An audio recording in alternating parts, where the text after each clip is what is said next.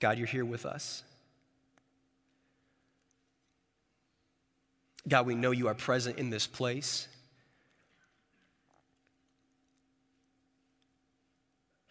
We ask, God, in the name of Jesus, that you would be present in a way that is different. God, I pray that across this room that we would look back on today and know that that was a day that God was present, not in an abstract way or a conceptual way, but in a real way. So Jesus, right now, we give you permission to enter this room. We give you permission to interrupt us. We ask that you would do it, and that you would do it in such a way that would lift your name high and draw people to yourself. God, we love you, and we ask in Jesus' name for focus, clarity, and a true conviction, God, of what you're saying right now. We pray this in Jesus' name. Amen. Listen to these words from Ezekiel chapter 43. Then he led me to the gate facing east. And behold, the glory of the God of Israel was coming from the east. And the sound of his coming was like the sound of many waters. And the earth shone with his glory. And the vision I saw was just like the vision I had seen when he came to destroy the city, just like the vision I had seen by the Kibar Canal. And I fell on my face. As the glory of the Lord entered the temple by the gate facing east, the Spirit lifted me up and brought me to the inner court. And behold, the glory of the Lord filled the temple. While the man was standing beside me, I heard one speaking to me out of the temple. And he said to me, Son of man, this is the place of my throne and the place of the soles of my feet, where I will dwell in the midst of the people of Israel forever. And the house of Israel shall no more defile my holy name, neither they nor their kings, by their whoring and by their dead bodies of their kings at their high places, by setting their threshold by my threshold, and their doorposts by my doorposts, with only a wall between me and them. They have defiled my holy name by their abominations that they have committed, so I have consumed them in my anger. Now let them put away their whoring and the dead bodies of their kings far from me, and I will dwell in their midst forever. The word visions appears a lot in this passage. And the reason for that is the book of Ezekiel is a book of visions, okay? This guy is seeing these dreams as he's praying to God. And he sees in this vision a picture of the temple. Now that's extremely important because during Ezekiel's day, the people are in exile. So they're not near the temple. He's seeing a picture of what used to be. And as he sees this picture of the temple, he sees the glory of God entering the temple. Now this is extremely important. The glory of God in this passage is not like a concept. Okay, it's not an idea. I'm talking about like a real physical glory of God. When Ezekiel sees the glory of God enter the temple in this vision, there's a sight and a sound he experiences. He sees the land around the temple lit up with the glory of God. It's so bright, and he hears the sound of rushing water. The Spirit speaks to him and says, Ezekiel, this is the place of the soles of my feet. This is the place of my throne. So we have in Ezekiel 43 a very real moment where God is stepping outside of the spiritual, invisible realm, and he's stepping into our world. He's confronting Ezekiel head on, saying, I'm showing up. My glory is coming back. And Ezekiel, I want you to go and tell my people that my glory is returning to my temple.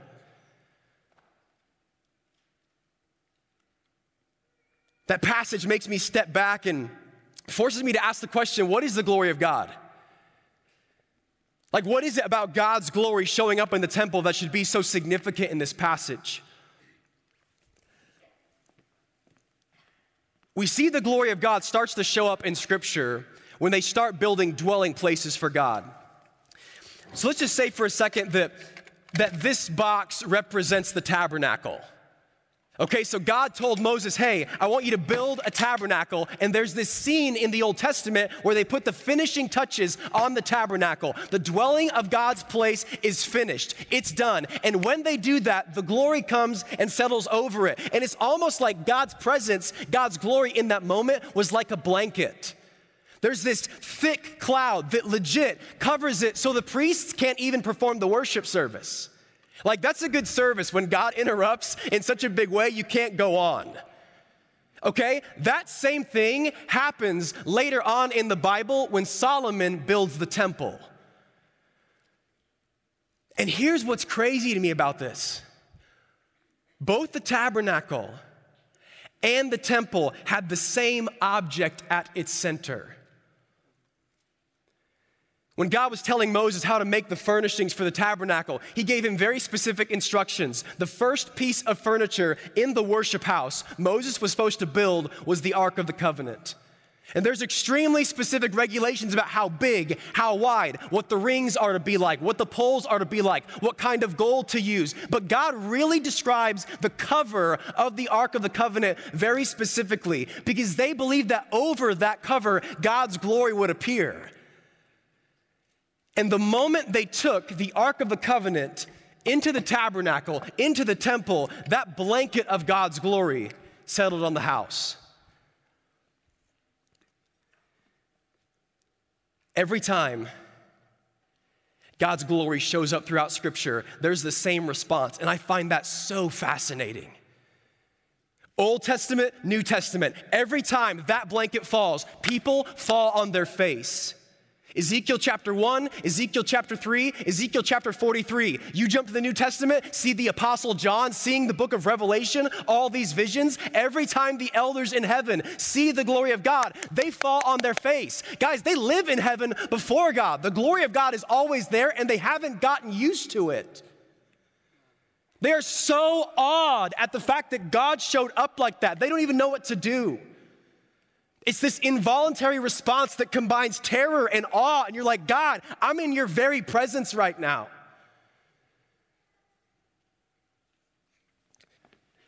So if you're familiar with this movie, the basic premise of Batman versus Superman, Dawn of Justice, is that a couple years before this scene, Superman comes to Earth for the first time. And when Superman comes to Earth, he kind of exposes Earth to all these enemies and all these terrors from outside in the universe that really weren't there before. So Batman in this film is actually convinced that Superman's bad. Like, Batman wants to take down Superman. But here's the thing. Batman knows he can't beat Superman in a fist fight. Batman knows that. But Batman's strength, as most of you know, is not some superpower. It's his strategy. He's really, really intelligent. So most of this film, Batman spends trying to find the one weapon that can take down Superman. I want to use that premise for just a second to talk about a concept related to the glory of God. But to do that, I want to kind of diagram for us for a second a lot of important concepts within this issue. Every time we see the glory of God show up in Scripture, it's around the tabernacle or the temple. T for temple. But really, the temple was just the visible structure of something much, much bigger in Israel, which was the covenant. C for covenant. God's relationship with his people, the most practical glimpse you could get of whether the relationship with God and his people was right, was whether or not the temple was rightly ordered. And when we see the temple rightly ordered in Scripture, it seems that God's glory comes down to confirm what's going on. The blanket of his presence is spreading over the temple saying, hey, I'm pleased with this. Hey, I like this. And like I said, every time the glory of God falls, the response is always the same. People start to fear the Lord. The fear of the Lord is the greatest response we see all throughout Scripture of the glory of God. And it's this twofold response. On the one half, it's reclaiming godly sorrow. It's where we see God for who he is and go, God, I don't care about my sin like you care about my sin. I'm not disturbed. I'm not burdened. My heart is not broken by the brokenness of our covenant with you like it should be. But there's also this other half where you begin to rediscover the joy of the Lord within the fear of God. A couple years ago, I was speaking at a youth event in Michigan. And this happens often at youth events. You'll walk in and you'll see some guy or you'll see some girl who obviously does not want to be at the event. Okay, mom and dad sent them. They're there for a boyfriend or girlfriend. They're there for the games. So I walked in and I see this cool kid over in the back and I'm like, yeah, he's not here for the event. The kid's 17 years old. He has a girlfriend there. That's why he's there. His name is Christian. And so I'm preaching session 1 and Christian's in the back, arms crossed. I'm preaching session 2. Christian is still in the back, arms crossed. Some of our team was there with me at that event, and they say, Garrett, we really feel like God wants to bring Christian to a point of salvation tonight. I'm like, that's awesome. We're going to have to pray big time for that to happen. We're in the middle of session 3. I'm making the altar call. I look up. Christian is stepping over pews to get to the front at the altar. I meet with him afterwards in this group of kids that were giving their life to Christ for the first time, and I was like, dude, what happened? Like, you didn't care about this like 2 hours ago. What happened? He goes, Garrett, during that altar call, I came forward. He said, I felt like somebody was putting their hand on my back, praying for me. He said, I felt the presence of God for the first time. I turned around and looked. Nobody was there. Guys, do you remember what it was like the first time you felt God's presence? Do you remember what it was like? Have you forgotten that? Because can I tell you something? The glory of God revealed gives us the gift where it tears off the callus that has formed over your heart. Can I just say this? In the church in America, we've tried to simulate this, the glory of God. We want to give you really powerful worship experiences, work your emotion up, right? But the problem is, if you try to experience the glory of God without first creating a temple, without first cultivating a place for God's presence, when you try to have power without presence, you're left with performance. We are so good from this stage at trying to work you up to a point of response. That's not what the church needs. You want this. Something in your heart screams during church, I don't want to play a game. I want the glory of God.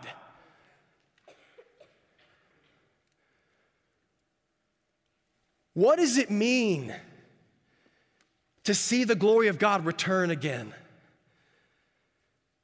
And to have the calluses that have been formed on our heart because we've seen so much performance removed. And you feel afresh that godly sorrow for your sin and that joy of the Lord. When this progression is right, I would call it the kingdom of God. When this progression is wrong, I would call it exile. Right? The essence of exile is we've lost the glory of God, therefore we don't fear the Lord anymore. There's no cultivated temple that's there, and therefore the covenant's broken. So the question we have to ask is, how do we get back to that? How do we restore this progression? 2 weeks ago, I was at the campus of Asbury University, and Asbury in 1970 had a revival break out. And the way that happened was the speaker in chapel that day came up and he said, hey, I just feel led to open it up for testimonies. One student came down to share their testimony. Right after that, another student came down to share their testimony. Soon the altar is flooded. That chapel service didn't end. Okay, that night, at 2 a.m., in the middle of the night, you could walk into Hughes Auditorium, 1,500 seats, it was full. At 2 a.m. Why? Because there were 3 things that were said about the Asbury revival. 1, nobody was leading it. There wasn't somebody on stage saying, hey, we're going to do this now and this now. The Spirit of God was leading it. 2, nobody wanted to leave. Nobody wanted to leave. They were too afraid they were going to miss something. When was the last time we had that? When was the last time we were so afraid to walk out because God might move? I might miss something. I don't want to miss that. And the leaders there at the campus said, third, that there was almost a fear they had that God had showed up on such a great day, they didn't know what to do. Here's what I see in the scriptures. If we want to recapture that, that's outside of our power. We can't pull that off. No chapel team, no awaken team, nobody can give you this. That would be performance. No. We got to back up and go much deeper. Every time I see the glory of God revealed in Scripture, it's the Holy Spirit who's revealing it, okay? And the Holy Spirit is literally taking the oxygen in heaven. He's inhaling it and he's breathing it on earth. He's literally dipping a cup in the water of heaven and pouring it out on earth. He's taking the incense of worship that is constantly going before God in heaven, and he's lighting it on earth. He's making earth look like heaven. Guys, the Spirit's the only one who can do this. So we can't initiate the glory of God. We can't make the blanket fall, but we can live in such a way that invites him to do that. Every time the glory of God fell, it was an interruption. Wait a second, don't miss that. Every time the glory of God fell, church, it was an interruption. The priests had to stop the worship services. The glory was too thick.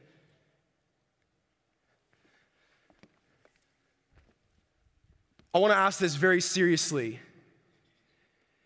Is our campus inviting holy interruptions? Don't skip that question. Don't skip that question. That's something you got to wrestle with. Because when I see the glory of God showing up in the temple, there's a reason God came to the temple. The temple was the place that welcomed him. The temple was the yield sign to God. It was like, whatever you want to do, we're game. You have permission. You are welcome here. They so welcomed God's presence, they welcomed interruption. They invited him to do that. Can we say the same thing? You do that in your personal life, in your temple, by living a life of waiting before the Lord. I'm not talking about a season of waiting, like waiting for an answer. I'm talking about being before him in prayer. We have to cultivate a temple to see the glory. And can I say something? That takes time. That takes time. Last week, Josh and I were in Sussex, New Brunswick at Kingswood University, talking to a group of about 30 students that were saying, we want to see revival. We want to see God show up and bring his glory back. And I told them this, if you want to see revival, you've got to be in this for the long haul. It took Solomon 7 years to build a temple, guys. Herod's temple, decades. How bad do we want this? Like, how bad do we want this? Do you want it so much that you might sow into a revival at Indiana Wesleyan that you never see? That we would cultivate this kind of a temple life and invite God's glory even if you never see it?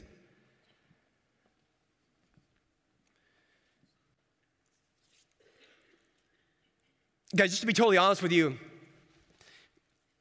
some of you might look at this and say, Gary, I could never do that. Like, that sounds great for like a spiritually elite person, like, yeah, really mature doing that. How could I ever do that? Well, there's this crazy story in the Old Testament where Israel is in exile, so they got the progression wrong, right? They're in exile. There's no temple, covenant's broken, no glory, fear of the Lord is lost, total exile. And they come back from exile, and God gives a word to the prophet Haggai. He says, Haggai, go tell the leader of my people to build the temple again. And they build the temple, and it looks stupid. It looks awful compared to the last temple. Solomon's temple before that was like gold, it was silver, it was beautiful. This temple's nothing. They're literally looking at the dwelling place of God saying, God, we can't pull this off. We're not good enough for your glory. Haggai speaks a word saying this, the glory of this house that you just built is going to be greater than the glory of the former house. Guys, the band's going to come back on stage right now. And Andy mentioned this earlier, that this worship team just recorded an EP album called In Our Day. A few moments ago, Marcus just challenged us with the spoken word about saying, are we really going to see revival in our day?